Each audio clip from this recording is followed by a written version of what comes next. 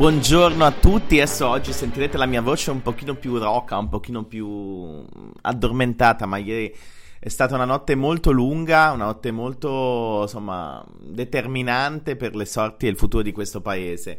E è andata, ci sono state le elezioni e andiamo a leggere quali sono le aperture. Tra l'altro stamattina ci sono speciali, edizioni mattutine, perché ovviamente sapete che poi i giornali chiudono intorno a mezzanotte e quindi intorno a mezzanotte ci saranno ancora i primi exit poll, forse le primissime proiezioni e qualcosa poi alla fine nel voto reale alla fine è cambiato. Però c'è un dato di fatto, c'è e ve lo dico proprio oggi da persona molto più libera. Io insomma il gruppo con cui l'ho candidato ha fatto, diciamo, un risultato scarso, pessimo, e di fatto quindi insomma io lo dico chiaramente, è stato un risultato scarso, scandaloso, basso, e quindi di fatto siamo fuori.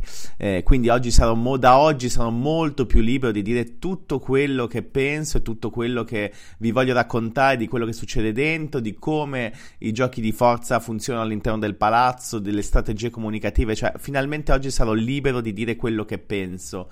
Quindi ringrazio Luigi Di Maio, ringrazio tutte le persone che mi hanno seguito in questo viaggio, tutti i colleghi e i compagni di viaggio che ho trovato. Però adesso io ho volto pagina e per quanto mi riguarda sono libero di dire quello che penso e lo farò grazie e tramite questo podcast che mi gestirò da solo e insomma sarà senza filtri e senza nessun tipo di remora. Quindi oggi ovviamente è il giorno di Giorgia Meloni. Ovviamente il Corriere della Sera titola "Ha vinto Giorgia Meloni", perché ha vinto Giorgia Meloni nonostante insomma un paese schierato completamente, e qui possiamo dire il fallimento della campagna del Partito Democratico di utilizzare, e l'ho detto anche i giorni passati, solo esclusivamente il fascismo. Siamo di nuovo tornati al bipolarismo, ma non su contenuti, idee, non su qualcosa di tangibile che serve al paese, agli italiani a uscire da questa crisi. No, siamo di nuovo quelle fascista, quelle comunista. Ecco, questo diciamo, io l'ho sempre detto, ha potenziato sempre di più Giorgia Meloni. Ci sono stati il 24% dei votanti, del 25%, che non ha avuto nessun problema a mettere una X su Giorgia Meloni, e non possiamo parlare di fascismo o non fascismo, perché 4 anni fa 5 anni fa la Meloni stava al 3-4%, quindi diciamo questa polarizzazione solo esclusivamente io sono fascista, tu sei comunista, non ha portato a nulla, e questo dimostra il fatto che Meloni è il primo partito, nettamente staccando gli amici alleati della Lega e di Forza Italia. Tra l'altro io credo che nella Lega ormai sarà la resa dei conti, perché insomma se tu arrivi sotto il 10 politicamente e in 3 anni sei passato dal 39-38 delle politiche, delle europee, stamattina sono un po' stanco, al 4%, all'8% di queste elezioni, è chiaro che un problema c'è, e a questo punto nella Lega il problema si chiama Matteo Salvini. Il PD è crollato totalmente, è stata una campagna totalmente priva di contenuti, basata sulla paura, e non ha portato a niente. Posso dire tranquillamente che Conte ha fatto una campagna elettorale da sinistra e ha fatto un risultato insomma che nessuno pensava, quindi chiaramente il Movimento 5 Stelle non è morto.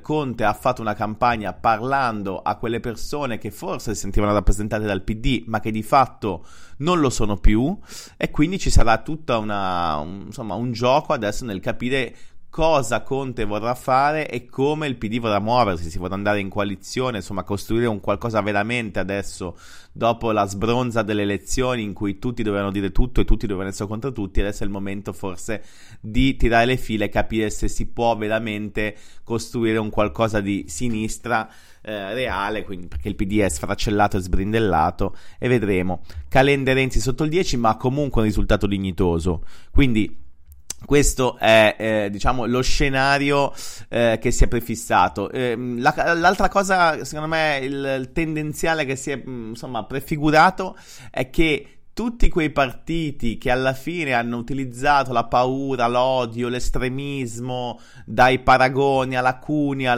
concentrandosi soprattutto sui vaccini, al Green Pass, cioè questo, e non hanno assolutamente ottenuto grandi risultati, sono tutti fuori dal Parlamento, compreso impegno civico. Questi sono dimostrazione che la gente, sì, va bene, magari non è d'accordo, ma alla fine poi le persone italiane quando vanno a votare vogliono un qualcosa di un po' più costruito, di un qualcosa di un po' più che abbia delle fondamenta e non che sia una roba estemporanea basata su un elemento che di fatto è stata una tragedia per il paese e per il mondo intero. Quindi Meloni si prende l'Italia, questo è il titolo di Repubblica. PD si ferma al 19, il Movimento 5 Stelle terzo partito grazie all'Esport del Sud. Molti dicono che ovviamente l'Esport del Sud sia determinato dal fatto che Conte, che ha fatto una campagna sul reddito di cittadinanza, ma tutti hanno avuto dei cavalli di battaglia, nel senso lui ha puntato sul reddito di cittadinanza e di fatto ovviamente le persone, tra chi diceva signori io lo voglio modificare, lo voglio cambiare, lo voglio ritoccare, voglio fare quello e quell'altro, lui ha detto no, io lo voglio tenere, e chiaramente chi prende il reddito si è sentito più tutelato dal Movimento 5 Stelle, da Conte, perché di fatto era l'unico che tutelava questa forma di aiuto delle famiglie in difficoltà. Poi che ci siano problemi sul reddito io sono d'accordo e ci sono questioni da risolvere, però chiaramente questo è un punto di vista che comunque a Conte ha premiato. Io non demonizzo chi l'ha votato per quello, perché questa è politica, non è una fiera di beneficenza. La Stampa, l'Italia va a destra, tra l'altro l'Italia va a destra vera, quindi non possiamo più parlare di centrodestra. Ora l'Italia tra Salvini, che comunque ha preso il 9, e la Meloni che ha preso il 25, più o meno è chiaro che l'Italia si è spostata a destra. Il centro, diciamo quello più moderato, rimane Forza Italia, che comunque ha ottenuto un risultato che nello schieramento poi parlamentare sarà un risultato sì di ago della bilancia, però chiaramente è un risultato che li tiene su delle posizioni minoritarie. Poi chiaramente io vi dico sempre questo da insider del Parlamento: comandano sempre molto di più i partiti piccoli che quelli grandi. Chi può tenere sotto scacco delle maggioranze comanda sempre. Avete visto NCD quando c'era la coalizione di Renzi, avete visto nel Conte 2 Italia Viva come poteva fare il bello e il cattivo tempo. Quindi di fatto i partiti piccoli sono sempre quelli che poi alla fine dicono ah scusate, guardate che ci sono anche io. E ovviamente, come succede in Europa, che magari stati meno importanti alzano la mania e dicono scusate ma io non sono d'accordo. Quindi questo sarà, diciamo, sì, numeri importanti per formare il governo di centrodestra, perché a sto punto, signori, io sono convinto che il mandato sarà dato a Giorgia Meloni per formare un governo, la prima donna Presidente del Consiglio espressa dalla destra e non dalla sinistra, che si strappa le vesti per fare sempre quello vicino alle donne, sempre attento molto, giustamente, molto ai diritti e alla parità dei generi. È chiaro che però questo è un po' visto come uno smacco, no? Il fatto che comunque la prima donna l'ha espressa la destra. Il Messaggero, Meloni verso Palazzo Chigi, poi ci sono tutte le proiezioni.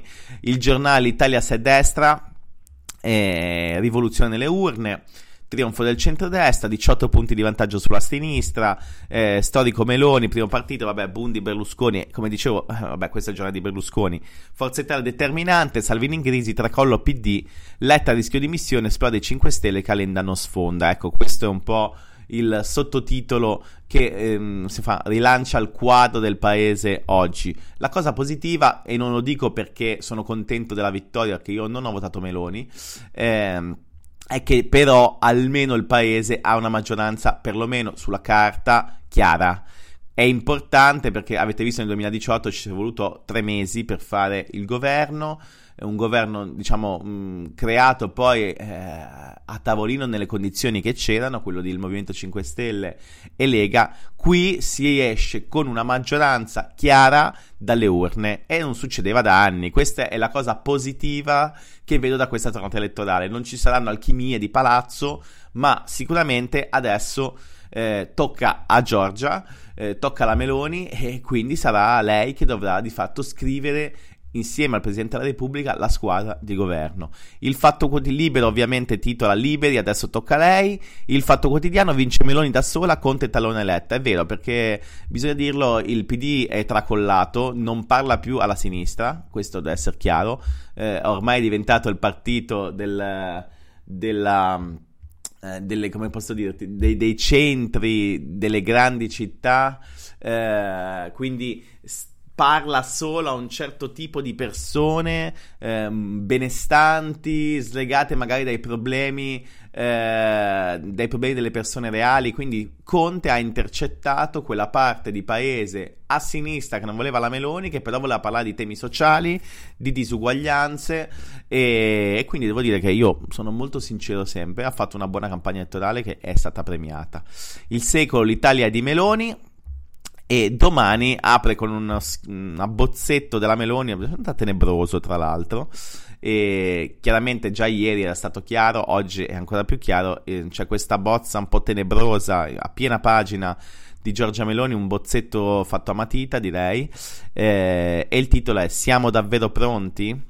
Questa è un po' la domanda che si pone Feltri insieme al suo giornale, e sappiate che da oggi io sarò, insomma, questo podcast sarà, diciamo, il mio libero sfogo di quello che penso e di tutto quello che posso raccontarvi, delle notizie in cui vi racconterò gli aneddoti e che cosa vogliono dire le cose. Tante volte mi accorgo che sul giornale si danno per scontate tantissime questioni che la gente non sa neanche cosa sono, quindi ve le spiegherò. Se mi volete seguire, io comunque lo farò perché questa cosa mi è sempre piaciuta, voglio raccontare, e se qualcuno vorrà seguirmi io sarò molto contento. Però quindi lo farò tutti i giorni, e questo sarà un po' il mio modo di parlare con le persone e raccontare quello che penso e quello che ho imparato in questi 10 anni. Quindi grazie a tutti e ci vediamo domani con la Bat Rassegna.